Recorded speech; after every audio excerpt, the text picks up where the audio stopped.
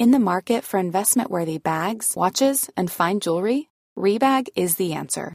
Rebag is a luxury resale platform where each piece is carefully inspected by experts to ensure quality and authenticity. Use Rebag to buy and sell finds from the world's top brands, including Louis Vuitton, Chanel, and Cartier. Head to Rebag.com to get 5% off your first purchase with code REBAGNEW. Shop today at Rebag.com. That's REBAG.com. And use promo code REBAGNEW for 5% off your first purchase. I'm Sandra, and I'm just the professional your small business was looking for. But you didn't hire me because you didn't use LinkedIn Jobs. LinkedIn has professionals you can't find anywhere else, including those who aren't actively looking for a new job, but might be open to the perfect role, like me. In a given month, over 70% of LinkedIn users don't visit other leading job sites. So if you're not looking on LinkedIn, you'll miss out on great candidates, like Sandra. Start hiring professionals like a professional. Post your free job on linkedin.com/people today. Burrow's furniture is built for the way you live. From ensuring easy assembly and disassembly to honoring highly requested new colors for their award-winning seating, they always have their customers in mind. Their modular seating is made out of durable materials to last and grow with you. And with Burrow, you always get fast, free shipping. Get up to 60% off during Burrow's Memorial Day sale at burrow.com/ACAST. That's burrow.com/ACAST. burrow.com/ACAST. Hello and welcome to the Living History UK podcast, a podcast for the discerning and knowledge-hungry historians out there. You can support our podcast and get much more from Living History UK by joining our Patreon from just £1, and by doing so, you'll be a part of an ever-growing community and really help to make a difference as we strive to keep history alive. But for now, enjoy this podcast. Hello and welcome to the Living History UK podcast. And today you're joined by myself, Danny Rees, and my ever dutiful 10th colleague, history colleague, and general all-round good egg, Pete Neal. Pete, how are you doing today? I'm good, thank you, mate. How was yourself? Well, those of you who follow us closely will know that things are starting to get the ball rolling now for our last major shindig of the year, that being Avencroft. Those of you know we're doing members of 2 SAS as they were in France. And it's our last major effort of the year with loading up jeeps and hopefully dodging the rain. So we've decided today to carry on some more Civil War, but not more English Civil War, as you're saying out there in the distances. No, we're going to carry on with our variation of Americana. Last time you may have heard our Vietnam podcast. Today we're going to be covering the American Civil War. And one thing in particular is not a new film. It came out about 5 or 6 years ago, 2016 actually, is actually a film called The Free State of Jones. Now, I watched this on your recommendation, Pete. So how did you first hear about the film? I saw the trailer back in 2016 when it came out. So when it was at the theatre or theatres, I saw the trailer. I thought, this looks interesting. And watched it and I thought, that's great, that is. And obviously, being me, if there's something based on a true story, if it's really sort of gripped my interest, I'd turn to try and maybe not so much go in depth on it, but to see how much truth is actually in the story. And that's exactly what I did. It's just typical with these films when they say it's based on the true story. It's very loosely based, but my own background, I not really know much about the American Civil War. All I know is it was happening about 10 years before, 20 years before my great interest, which is obviously the Zulu War. So it's quite interesting when you compare what was happening in America at the time compared to what was happening in Britain and the Empire. Yeah, I find the American Civil War to be really interesting. I dabble in it.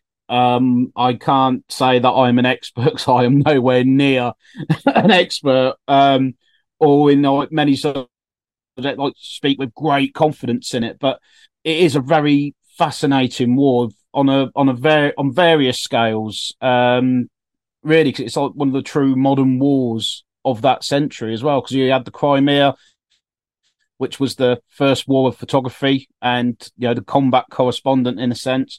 Now, when it comes to the American Civil War, you've got that, which is now advanced itself 10 years or more. but you've also got a big technology shift as well, and it's amazing. All the little nooks. It's a bit like Vietnam for me. It's one of those. It's so many nooks and crannies that you could get yourself into, and all these little rabbit warrens as well. Yes, those of you listeners out there who listen to us regularly know we do like our rabbit warrens here at Living History UK, and we normally either trip over them or fall into them. But I think it's quite a few similarities, especially when you look at the American Civil War and the English Civil War, or the War of the Three Kingdoms, as Steve would prefer it to be called. It is quite interesting comparing what causes a civil war and why a nation, in theory, would go to a war against itself. Obviously, the English Civil War was quite a variation in the reasons why, obviously with the king and all that. But get any chance for our listeners who know nothing about the American Civil War, can you just give a quick pocket guide summary for the root causes of the war at all, Pete? I think really that'd be an episode in itself. But pocket guide. Yeah, but just to keep it really like within one sentence. But to keep it in one sentence, you had the North being the Union, and then you had the South, which would become the Confederate States of America. Basically, the Southern states seceded because they no longer wanted to be run by the federal government. There's loads of reasons why. One of them being the subject of slavery, which I think really most people, as soon as people will say, why did the American Civil War start? They go, oh, it's all because of slavery, because the Union didn't want slavery, but the South did. But there's other issues on that as well. So not only was there slavery, there's loads of other, like many civil wars. It's not just one thing that causes it. It's there's a lot of things that go into that wheel, and suddenly there's a spark, and then there's a civil war. Yeah, and I think the film, The Free State of Jones, does actually, for someone like myself who's not had much knowledge or background in the American Civil War, watching it kind of has opened up my arcs of fire, so to speak, where I actually have a bit more of an understanding where it isn't just the question of slavery in the South, but it's also the question of wealth, the question of ownership of land and of assets. Obviously we say assets, but assets being people. And the rights to own people, which we always think now is really strange, but obviously now obviously things what's happening in a current day in Israel and the Gaza Strip, people being kidnapped. Is that another form of modern day slavery? We'll have to go to see, but no. It is really interesting. I think what's unique about this film is, obviously, I've not seen many American Civil War films. I hold my hands up, but it's actually being told from the point of view of a soldier of the South rather than the glorious North, so to speak. It is, yes. So the main protagonist, Newton Knight or Newt Knight, depends how you want to name him. He's the main protagonist, and he's actually a real bloke, and this is who we're talking about tonight, and sort of the story behind what this bloke actually did and what he sort of accomplished in a way as well. Yeah, I think what gets you when you first start watching a film, obviously, it's we won't tell you all what happens, otherwise you won't go and watch it. But we want you to go and watch it, so we'll tell you some of the good bits. It starts off in a courtroom, and it's kind of like a flashback moment where they're questioning a marriage, aren't they? And the ancestry of I'm going to say the correct term, but a white gentleman who's in the dock at the moment is having his ancestry questioned. I think that's right. That's the continuing story, isn't it? Really, about this Newton Knight and his. You kind of guesstimate what's going to happen later in the film because obviously you've seen what's happened in the courtroom. But it just goes to show that that courtroom obviously is in the 1960s, and they're still bringing the fact that there's possibility that he's 1/8 black. That's right. Yeah, there was a law in the South, and it was retained in the 1960s. So that's very recent. That's when my parents were born. Not they were kids back then. You know what I mean? It's mad to think. But yeah, even if you was 1/8 black, you had to declare yourself as a black person. It's crazy when you think, and that's where this court case came from, because this. So the man you're referring to is actually Davis Knight, his great-great-grandson, who actually served in the US Navy during the Second World War as a white man. Okay.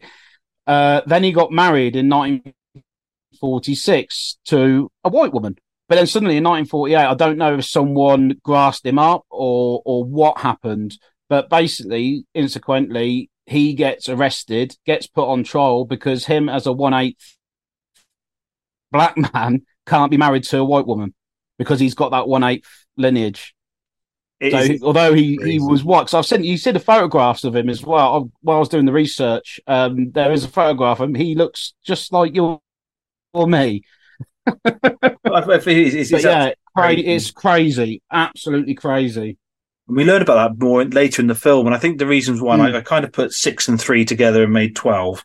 That when you actually watch the film, and later in the film, you see.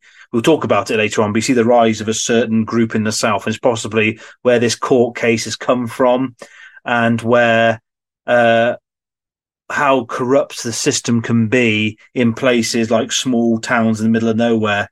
I'll pick one bit, for example. In part of the film, there's a Southern officer, cavalry officer, and when the war is obviously at an end and everyone goes back to their normal lives, he gets the job of what we'd call in the UK as a barrister or a justice of the peace, and he's naturally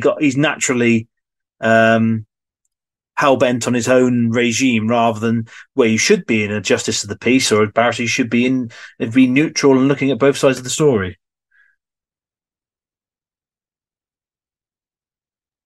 Yeah. And I think, the film tells the story brilliantly.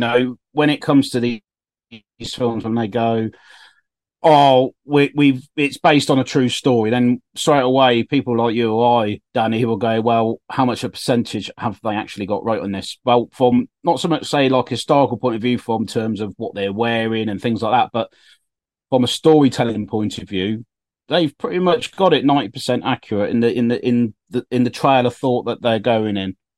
Because there's no great bit. There's a battle scene at the beginning, but it's who is Newton Knight? Where has he come from?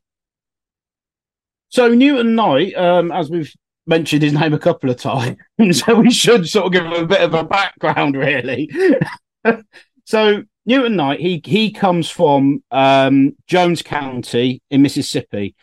Now, Mississippi was one of the largest cotton producers. So this is King Cotton, and it's one of the biggest exports of the South. I think for the South, I think the export of cotton was somewhere like 60% or something like that at the start of the Civil War, and Britain being one of their major buyers, but obviously with the blockades and all that sort of thing, the South were obviously going, the British will help us out, and the British just went, well, no, you're just a convenience to us. We can go elsewhere in our empire for cotton. So that's where, like today, in Egyptian cotton's very popular. That's why Egyptian cotton is so popular today, is because of the American Civil War. Although we already had it, we didn't have the production in great amount for it, but because of the American Civil War, and we had to get our cotton from elsewhere. They then went to Egypt and India for the cotton. So, but anyway, we diverse as per usual. So Jones County, it's a little county. There's a couple of plantations there, so there is a couple of cotton plantations, but the vast majority of the people that live there, they're farmers. The land isn't really good enough for cotton or tobacco or anything like that. It is literally just general agriculture, because it's like if you haven't got a little bit of farmland, it's swamp and woodland, so it's not very suitable. So these farmers, they're either raising livestock or growing crops to feed themselves and to sell. That is literally their life in Jones County. It's a bit like a homesteader, isn't it? There are small holdings, they're small individual family groups, individual family farms. There's no. That's right. Yeah, the sort of yeoman farmers, I suppose you can call them in a way. But yeah, it's quite interesting. So when Newton Knight, to track back from we mentioned, he comes back from, he's come back to a county that's been raised by war, or is it what? What is the actual list? So what's happened is obviously Mississippi secedes, as we mentioned in the beginning about the southern states seceding. Mississippi was one of them. Interestingly enough, that Jones County didn't want to secede. So they wanted to stay part of the Union. Well, because all the politics that was going on, they were like, well, this doesn't really affect us, so there's no point us seceding. So they told their, I suppose, what we would call our local MP. So the MP for Jones County, a man called John Powell, his name was.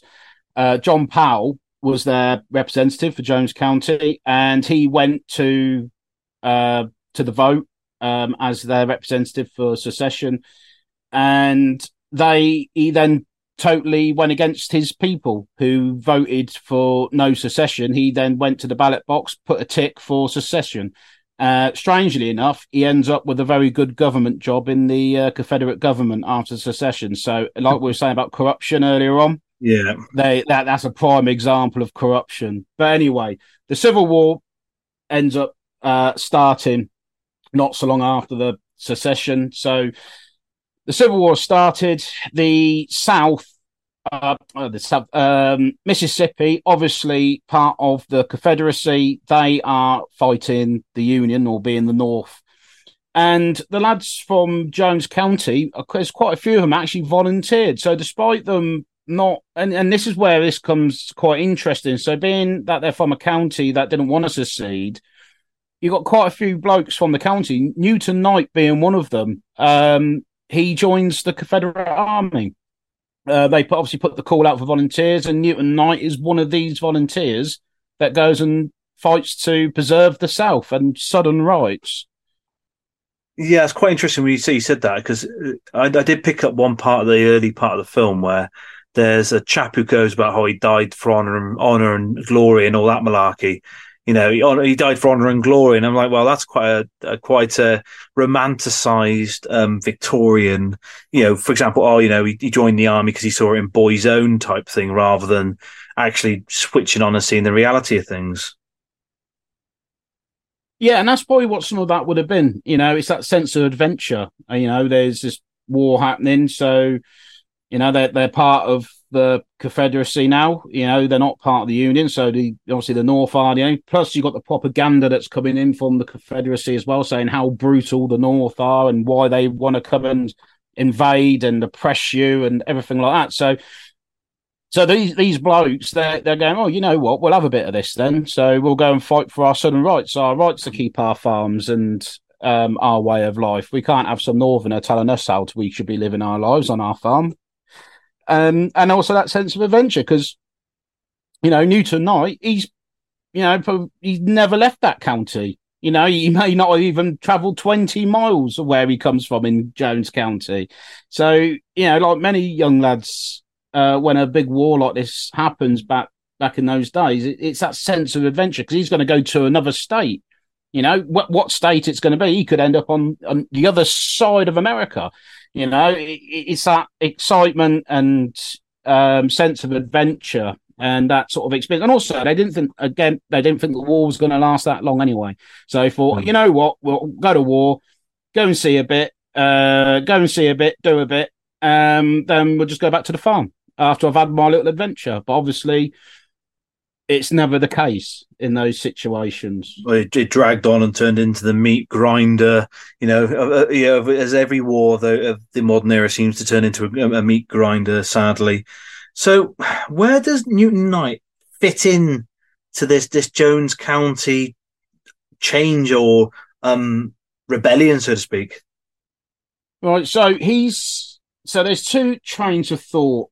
So this is something that historians are trying to fathom out. So you got one side that will say one thing, the other side will say another thing, and then you got the middle ground people that are gone, well, yeah, we can see the truths and all the rest of it. But so obviously Newton Knight's been serving for about a good year or so in the Confederate Army as a stretcher bearer and an infantryman as well. So he's seen quite a lot of action. Now, So in 1862, the Confederacy brings up the draft. So because they're starting to run out of bloke, like you said, it sort of just turns into a meat grinder. They're now starting to waver on the amount of men that they need. So they're like, right, we'll have a draft. So that's the first thing that sort of sways the Confederate Army a little bit. They're like, oh, well, we're getting conscripts now. We're all volunteers here. We want to be here. We're going to get blokes who don't. And, it's that typical sort of conscripty sort of mindset. But around about the same time, as well as this draft order coming out, another law came to pass, either exactly the same time or literally within weeks or month after it. So to avoid the draft, if you owned 20 slaves, you didn't have to go. So say a recruitment party came to your plantation and say your father was a plantation owner and you've got, I don't know, 3 brothers.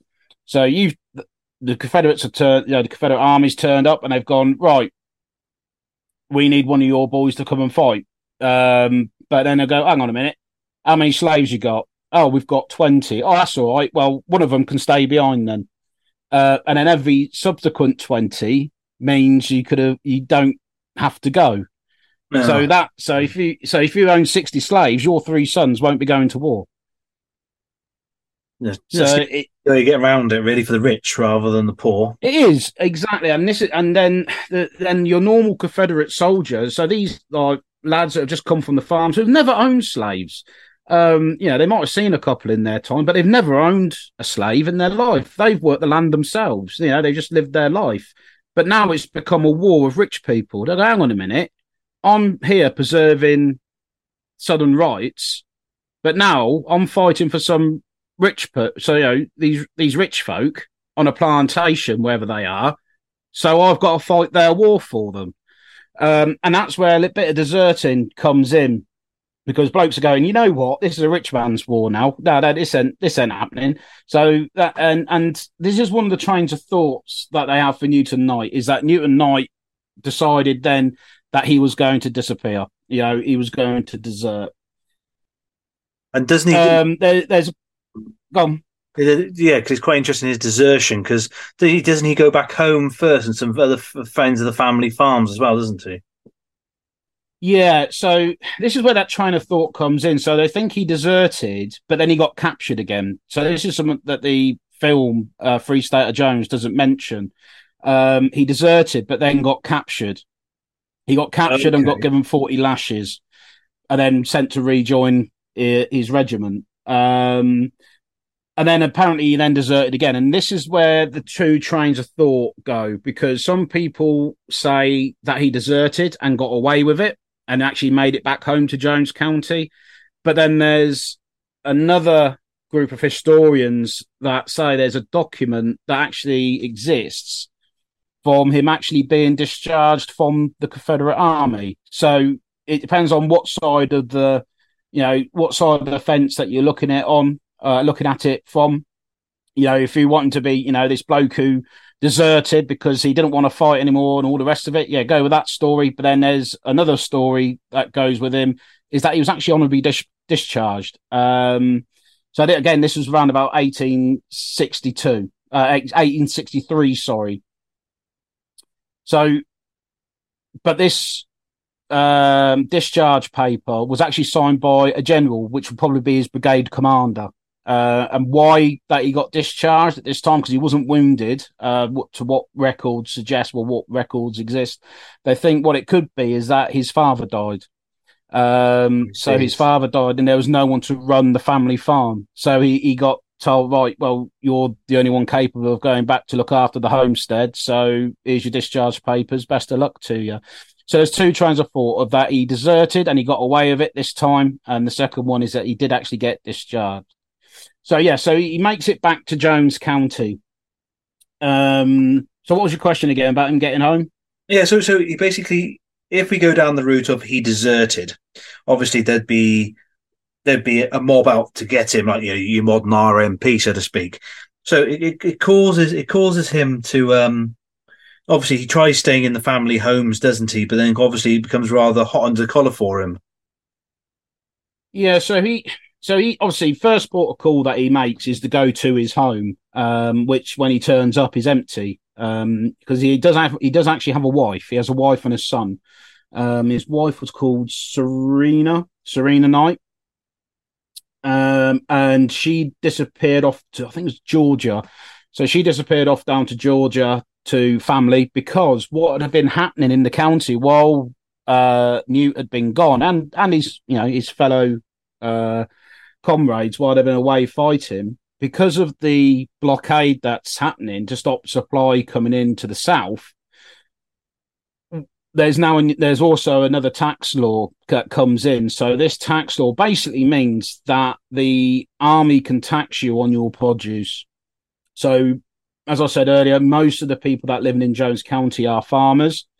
Either they're raising livestock or growing crops for sale or to use themselves.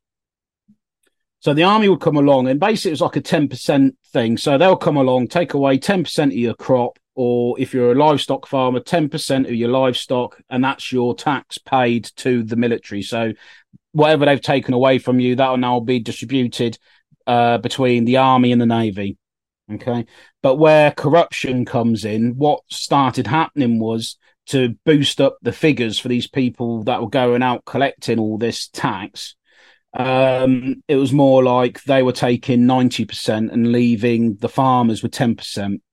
So when these soldiers who had deserted, or even blokes who had been wounded and made their way home, they found their families starving, because they had nothing. Because where in these instances of this corruption, of instead of 10% being taken away, they've had 90% taken away. They're not able to feed themselves, and they're not able to feed the livestock, or they might not be able to feed themselves or have seed for next year, to plant the crops for the next season. So it's a really bad case of affairs that's going on.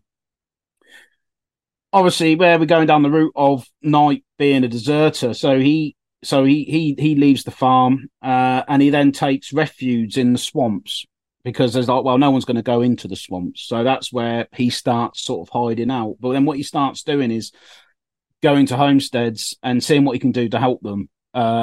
He's going, well, this isn't right. This what I've been away fighting for, what I've now come back to, is not what I've been fighting for whatsoever. This is with the Confederate propaganda, and that's like, hang on a minute, it's like the Union's already in Mississippi, the way this is going on. This is what I was fighting against, not for. So you'll try and help families. So when these tax collect, I call them the tax collectors, although they're part of the Confederate arm. They were Confederate soldiers that would come and do this. He would actually go and try and help the farms out, especially the farms where the man of the household was away fighting or something like that. So it's just the farmer's wife, where he would try and turn up and say, no, you ain't taking any of this. This is what you're meant to be taking. So he got into quite a bit of trouble. And obviously, being a deserter, if we're going down the deserter route, the safest place for him to be would be those swamps. Yeah, so I think that's one bit of the film that's really good. He gets across how the swamps of Mississippi is quite in a deep, impenetrable wilderness, really, and you had to have that really back of your hand knowledge to know where to stand, where to cross, where to walk. But he comes across a group in the woods, isn't it? And it's quite in the woods, in the swamp, and it's quite an interesting group, especially what one of them is wearing, which I didn't even think was being used by that point. But he's imprisoned in a torture device, really, isn't he? Yeah, so that was basically for runaway slaves. It's so if they decided to run, it was those barbs would catch on trees and things like that, so it made it difficult to try and get through vegetation. That's what that is. But yeah, he while he was sort of bivouacking in the swamps, there was, like you said, Danny, there was also other inhabitants of the swamp, and that being of runaway slaves. So you got some runaway slaves in there, but not only is there runaway slaves in there, there's also fellow deserters as well, who are also hiding in the swamps. So he's like, hang on a minute, we can neutralise this. So they're like, well, let's like team together here and try and sort this out. Because I think to sort of start off with, it was more his fellow deserters. Like the runaway slaves were in the swamps, but they kind of left each other to it. It was like, you mind me, I mind you, sort of arrangement, I think. But then eventually, Newt Knight and also these fellow deserters basically turned around and went, we need the manpower. Do you want to come and fight with us? And then from that, they created what will become either, some people call it Knight's Band or Knight's Company, where he then formed this company of runaway slaves and deserters. They reckon at its height, they're around about 250 men. And they're all like sort of living in the swamps. Blimey. You think of, trying to run a group of even 10, 15 blokes in the field with arms and equipment and supplies. But when you've got groups of, say, 200, it does sound like a very much a modern day Robin Hood of all things, protecting the poor by stealing from the rich or repopulating their wealth back to them. Well, that's pretty much what he was doing with his band. So with these tax collectors, so he actually made up a very, very good intelligence network because, again, Jones County, not many people are living there. And obviously with 250 blokes under his command, he's got their families, because they're all local blokes. It's not because these deserters haven't just ended up in the swamps because that's the first safe haven they found. It's because they live in the local area. So all these blokes they were born and they grew up in that area. So he's got this great intelligence network. So if they found out a tax collection's been done at a farm, they'll find out where that wagon is going and then they'll seize that wagon. So they'll either just be threatening and say, you're going to give me this wagon. And if the Confederate soldiers decide they're going to put up a fight, well, then they'll just fight them. So it's either way, they're getting that wagon. And that's basically what they started doing. And like you said, they started distributing the wealth. So obviously they'll keep a little bit for themselves because they need to feed themselves. But then they'll distribute it amongst the community. So they'll find out what farms were really, really struggling because of this tax that they've got. So they'll then go and give them food. So they'll turn up with a wagon, distribute the food, and so this is basically, this is what he is doing. He is a Robin Hood figure in a sense, like you said. So it wouldn't have taken long, really, whilst he was in these swamps to cause a bit of a hullabaloo with the local militia, local forces. Obviously, he's upsetting the tax collector, who's now not getting his supplies, as it were. He's not getting his quota that he needs to report back.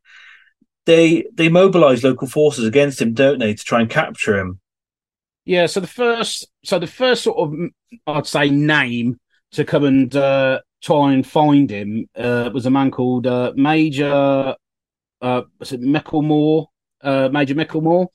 And he's actually a local bloke. He's actually known in the area, and like them, he was from Jones County.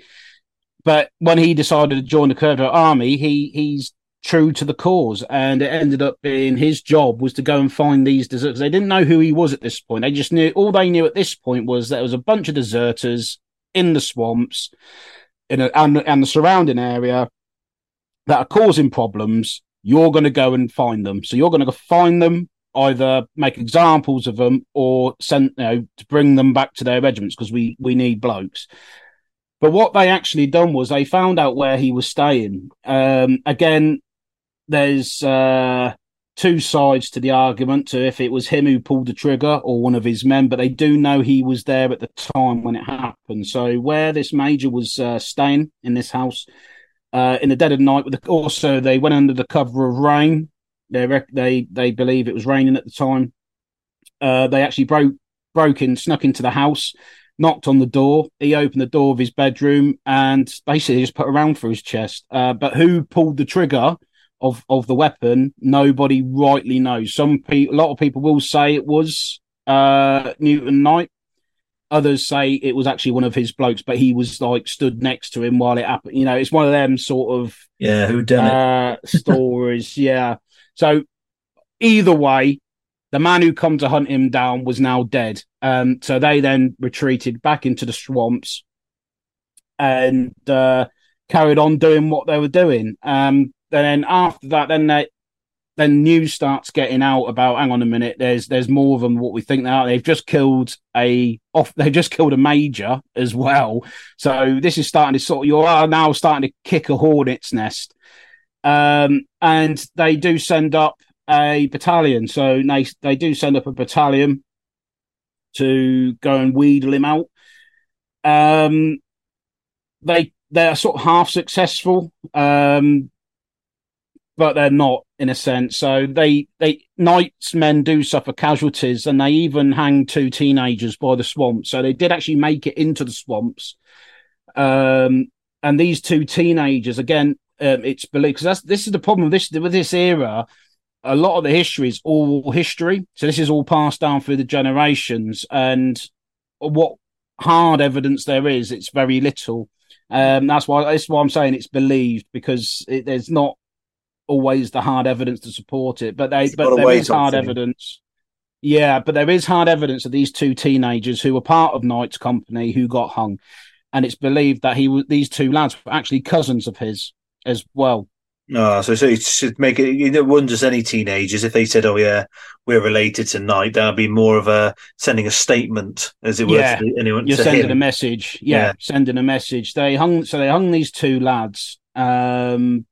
Then Knight and his fellow lads in his cup. So basically, Knight and his men not fled, but they melted into the landscape. They either went into hiding and things like that. But so the bloke who actually came up to flush them out, he thought the operation was a roaring success, because they go, right, we've killed a couple of them, we strung 2 of them up as well.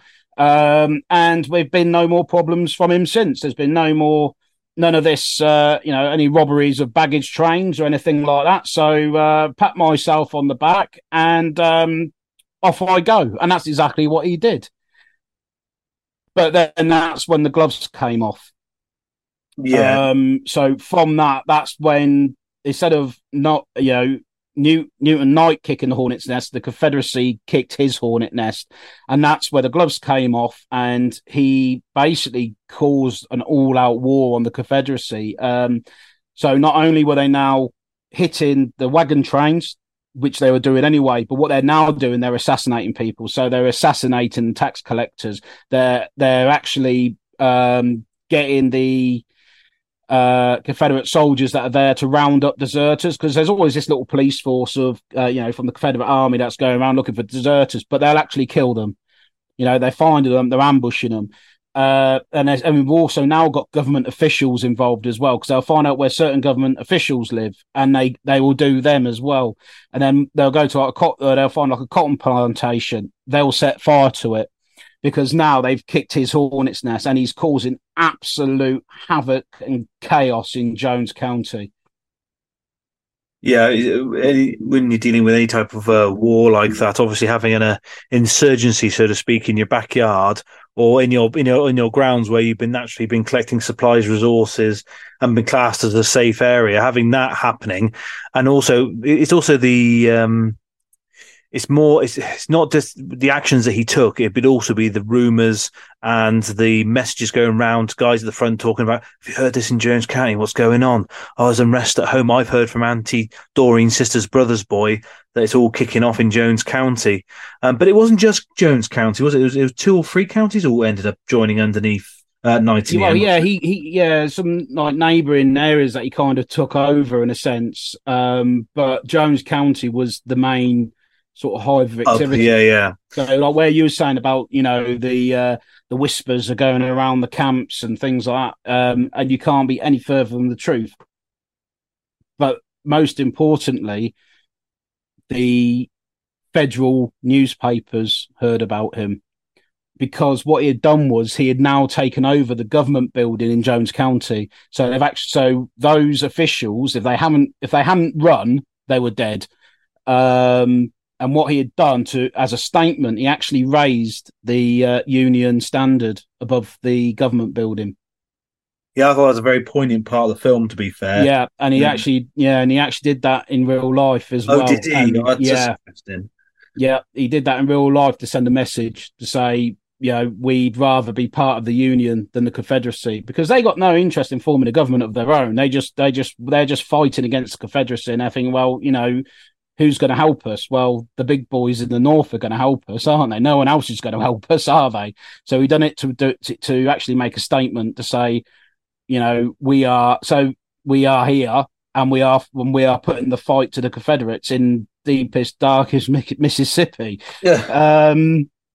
Was there any truth in the statements he read out on? I know we're going specifically into the film now, but he actually read a statement on the steps of the courthouse. Was that true? Was it word for word, or was it close to it, or do we not know? I imagine it's very close. He'd have said something like that. I do know he tried getting in contact with General Sherman. That is true. So once they'd taken it over, they sent gallopers or dispatch riders to General Sherman to say, we're here. We could do with you sending some blokes to us, because we are starting to actually get into some proper scraps now, because they're not so much sending up full battalions anymore. They're sending up the sort of like pockets to go and flush them out. But they're not. But the Confederate Army aren't learning from the mistakes. It's like, well, it's more like you actually need an army to go in there and flush him out, instead of just sending like a battalion or a company to go and flush him out, because you're not going to do it. But then also, where the Confederacy is getting really strained on men and resources, they just don't have the resources to send men into Jones County to try and sort out this band of bandits. So. By that time of the war, hadn't the war like turned by this point, and the Union was getting pretty much, and Sherman's coming ever closer into the South, and they send the gallopers over to Sherman, and Sherman said, "Look, sorry, can't help you because I've got Atlanta in my eyes." So my time is now going to be down trying to take Atlanta instead of trying to help you lot out. But I believe him sending guns was his sort of token gesture, though. So where it does show it in the film about the guns turning up, that was something, that was almost like a peace gift in a sense, saying, look, sorry, I can't send any blokes, but here's some guns. I always find it interesting with the American Civil War that guns used on both sides of the conflict were both made in Birmingham. That's right, yeah. Yeah, the Enfield rifle musket, 3-band Enfields, that was very popular with the Confederate Army. Yeah. You had the Springfields as well. That was more predominant in the North, but yeah, both sides used it. The Enfield, the 3-band Enfields. So the war's come to its end. Obviously, the North has been victorious over the South. What was Jones's next action, so to speak? So the history books will tell us that the war ended in 1865. If anyone knows anything about American history, especially in the South, the Civil War hasn't really finished. So martial law basically takes place purely because the war's ended. Men are starting to go back to the homesteads. The plantation owners are starting to go back to their plantations, and they can run their plantations because they swear allegiance to the federal government, so they can start their plantations again. Now, obviously, by the end of the war, it was, with President Lincoln, was it the it's a mouthful to say it. Is it Emancipation Proclamation? I think I've said that. Emancipation Proclamation. That's it. That's the one. Is to free the slaves. Yeah. But in the South, it doesn't quite work out like that. So where all these slaves had thought that they were going to be free, well, it's almost like you're at a swimming pool and you're getting a bit tired. You want to grab hold of the side of the pool to pull yourself out. Well, it was kind of like that. So their tips were sort of on the edge of the swimming pool, but then suddenly they've been dragged back from the edge of the swimming pool. So there was things called the slave code. So this was like the law of slaves, where, a black man can't marry a white woman, a white man can't marry a black woman, and, all those sort of things. Now, that was called the slave codes or the slave laws. What they did was, in the southern states, and Mississippi being one of them, created what was known as the black codes or the black laws, which was basically the slave laws, but they just changed the name. So there was no difference to what was supposed to have happened. So because of that, the union were like, right, we've got to go and sort this out now, because this is getting completely out of hand. So the union go down and they basically start an army of occupation of the South, pretty much, and each county was governed by a high-ranking officer, and the bloke who covered Jones County was Almer Ames, I think his name was Almer Ames, and he was very aware of Newton Knight and what he had done, and Newton Knight was actually a very good ally of his. So what he kind of done with him was he not made him a peacemaker, but he basically gave him this job role of almost doing what he was doing during the war. So if you, say, got a plantation that wouldn't get rid of their slaves, so they, as far as they're concerned, that the war, the new laws of the federal government don't apply to them, because they, because of these new black codes, it doesn't apply. So it was down to Newton Knight to go up there and sort them out. So he would go up there, even necessarily by force, to actually take those former slaves from those plantations. So it was almost like rescue missions he was doing. Also, not necessarily would it be involving going to rescue former slaves. He would also go and help out local community as well. So, like he was doing during the war, there's a family that was struggling. He would try and distribute food to them or give them seeds so they can plant crops and things like that. So he was a very useful man. And also because of the respect that he had from people within the county and people knowing who he was, he became quite a prominent figure, and he was kind of political in that sense, sort of moving into that sort of political world. Yeah, because obviously he'd been a bit of a household name thanks to the Civil War, so obviously him putting himself into political light after the end of the Civil War, obviously he probably had a lot more backing. But I did find it very interesting in the film how, obviously, with the end of the Civil War, how he starts still helping with these families who, when the war ends, everything's not tickety-boo and roses and kisses. There's still a lot of struggling, a lot of strife, a lot of financial struggle. The man of the house has been killed, and he seems to be the man who seemed to have stepped up and said, no, I want to sort these problems. And it's interesting where, watching the film, where you see the rise of the Ku Klux Klan, the KKK, and how that started. I think it's something it's shown in films before, but I don't think any film that I can think of actually shows the gritty beginnings the reality of the start of the KKK. Yeah, and that also brings on to the other point that I've got as well, because during this fascinating life that this man's had during his war years, he actually meets a woman called Rachel, a former slave. Believe it or not, Rachel was actually a former slave of his grandfather. Oh. So in the film they just say, "Oh, her name's Rachel," but actually they knew each other of old, because his grandfather, she worked in his grandfather's household. Yeah. In the film, that's quite interesting. Actually, that changes the way you look at it. Really, it is. Yeah, and Rachel was a very useful ally to him during the war, because she had the ear of the slaves. So the enslaved people, she had their ear. So she had her network, so her spy network in these big houses, in the plantations. So she could get the intelligence to him to say what was going on in the plantations and these big houses, because being enslaved, you don't exist. So conversations could be happening in a room that you're not, as far as you're concerned, you're not there. So they're all these, like, say, government officials having these conversations, but they're being listened to by the slave stood at the door with the tray in his hand. Yeah, it's interesting as well. One thing I really enjoyed about the film is it showed, and it probably showed to the general public, how literacy, reading and writing, how it wasn't, for the black population at the time, it was unheard of, really.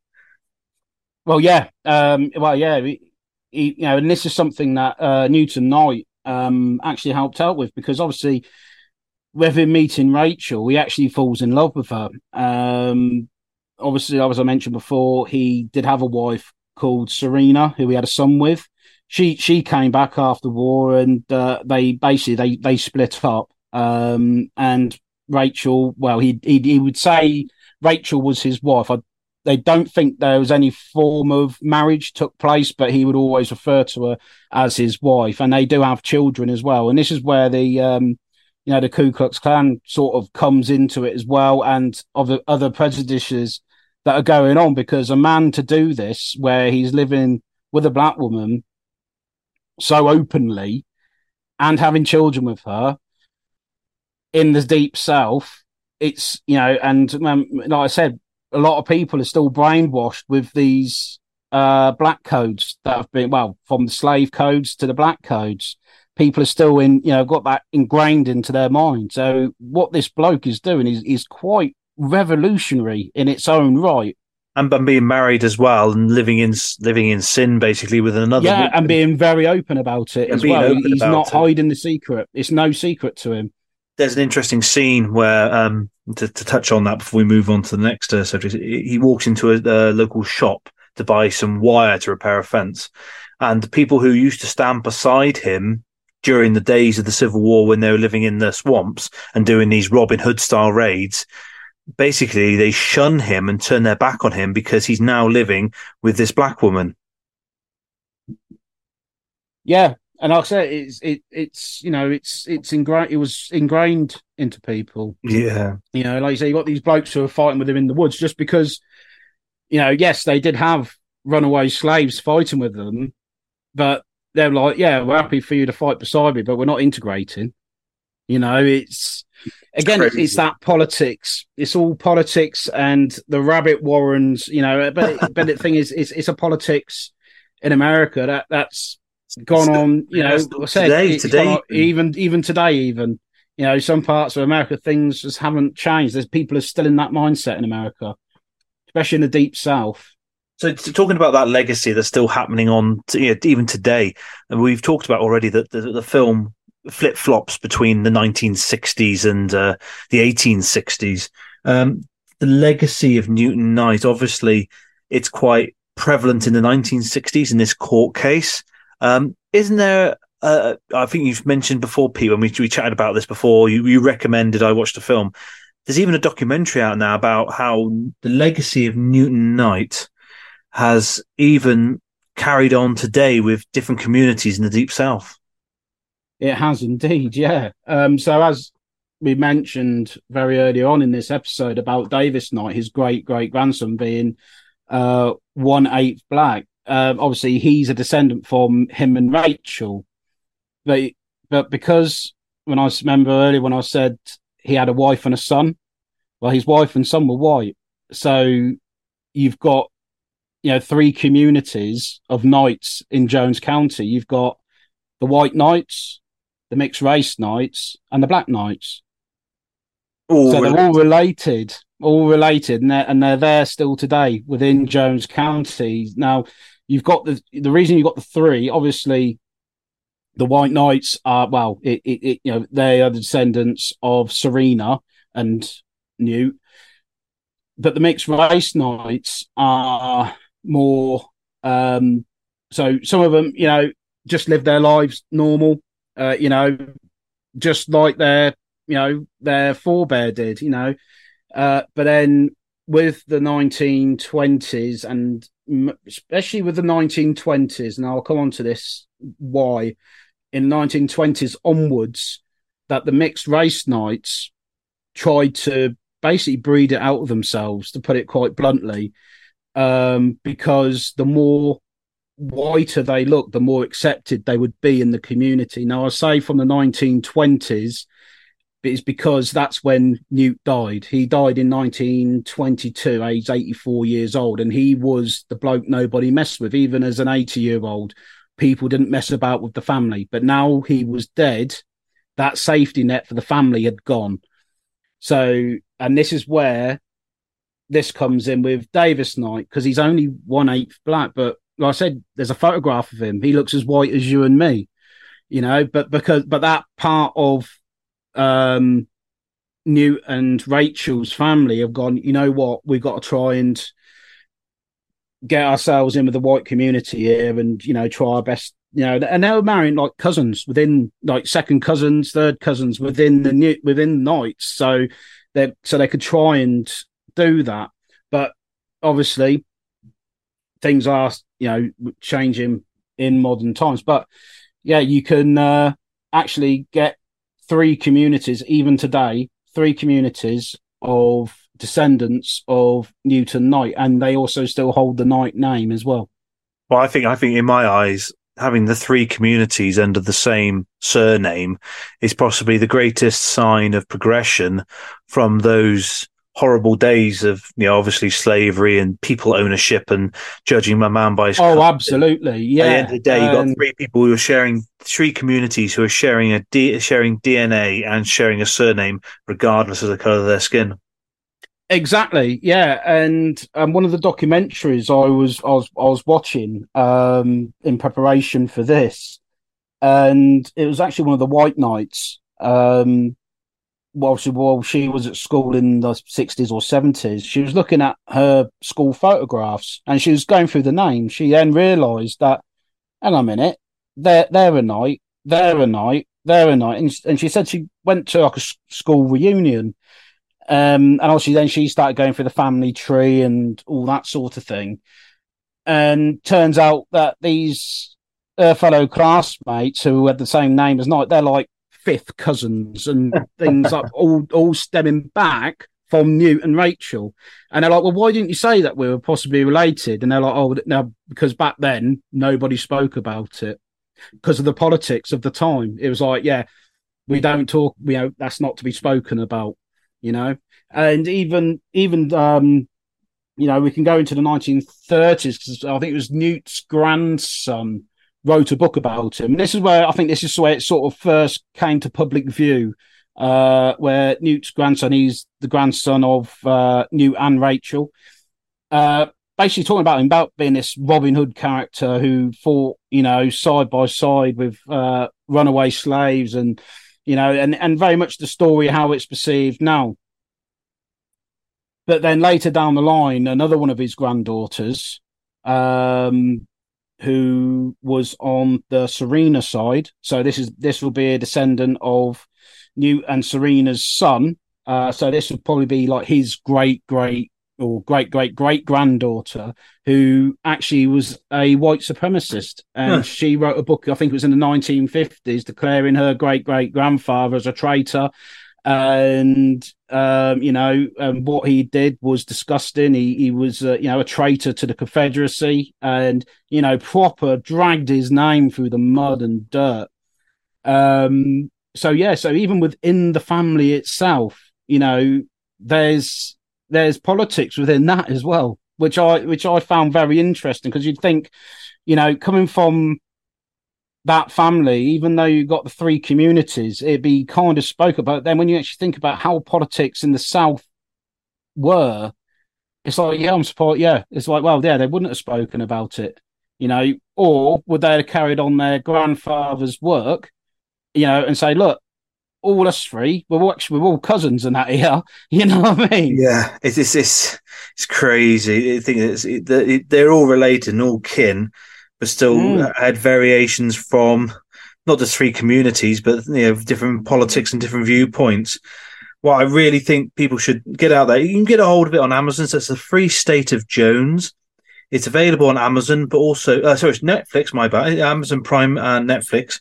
Also, possibly it should be on DVD somewhere. But I think it's really worth you sitting down and watching that and taking into consideration, and really how in this country, in the UK, we've been quite lucky with our progressiveness away from the slave trade, and obviously the difficulties it seems to cause in America. Yeah, absolutely, and it's I think coming from our culture in Britain, where we're so multicultural, and when you look at, say, like the American history of how things are, it is. It's interesting. I find it very interesting. but also very saddening at the same time. Yeah, it is. It but is. To sort of round it off before I disappear, one thing I will leave you with is the inscription on Newton Knight's gravestone. So Newton Knight, when he died in 1922, he wasn't allowed to be buried beside Rachel because the laws, again, for the South, a white man couldn't be buried with a black man, or because of politics. But he's buried very close to her anyway. But his inscription reads, "He lived for others." Oh, that's nice. That's a nice touch. That is.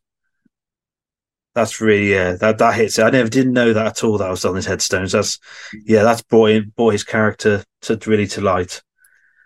Yeah, and I thought to myself when I found out about that, and I thought, you know what? After learning what I've learned about this man, not a truer word has been said in Jesse. Yeah, it's 3 words, just 3 simple words, but sums up the man and his character. He lived for others, which he did. So thank you so much for this, Pete. It's been actually a really eye-opening and mind-widening experience. And I think all of you out there, if you've enjoyed these 2 bits of Americana that we've done over the past few podcasts, please do drop us a line, an email, or contact us on social. I know some of you already have, and thank you so much, because every time you drop us a message, it knows that we're on the right track. So please do keep in contact with us, and do keep an eye on all of our other socials. We'll be active over the weekend at our last UK Jolly of the year. I know Pete has other things stashed away in his duffel bag that's coming out in the next few weeks, but for the last of the major UK shindigs. But on that somber note, keep history alive. If you've enjoyed this podcast and want to support it, then why not send us a PayPal donation? All donations help us pay to host the podcast and for us to create new content for your enjoyment. Furthermore, if you would like to submit a question or even a subject matter for the podcast, join Patreon and send us a message. We'd love to hear from you. The links are in our bio. Until next time, keep history alive. Why don't more infant formula companies use organic, grass-fed whole milk instead of skim? Why don't more infant formula companies use the latest breast milk science? Why don't more infant formula companies run their own clinical trials? Why don't more infant formula companies use more of the proteins found in breast milk?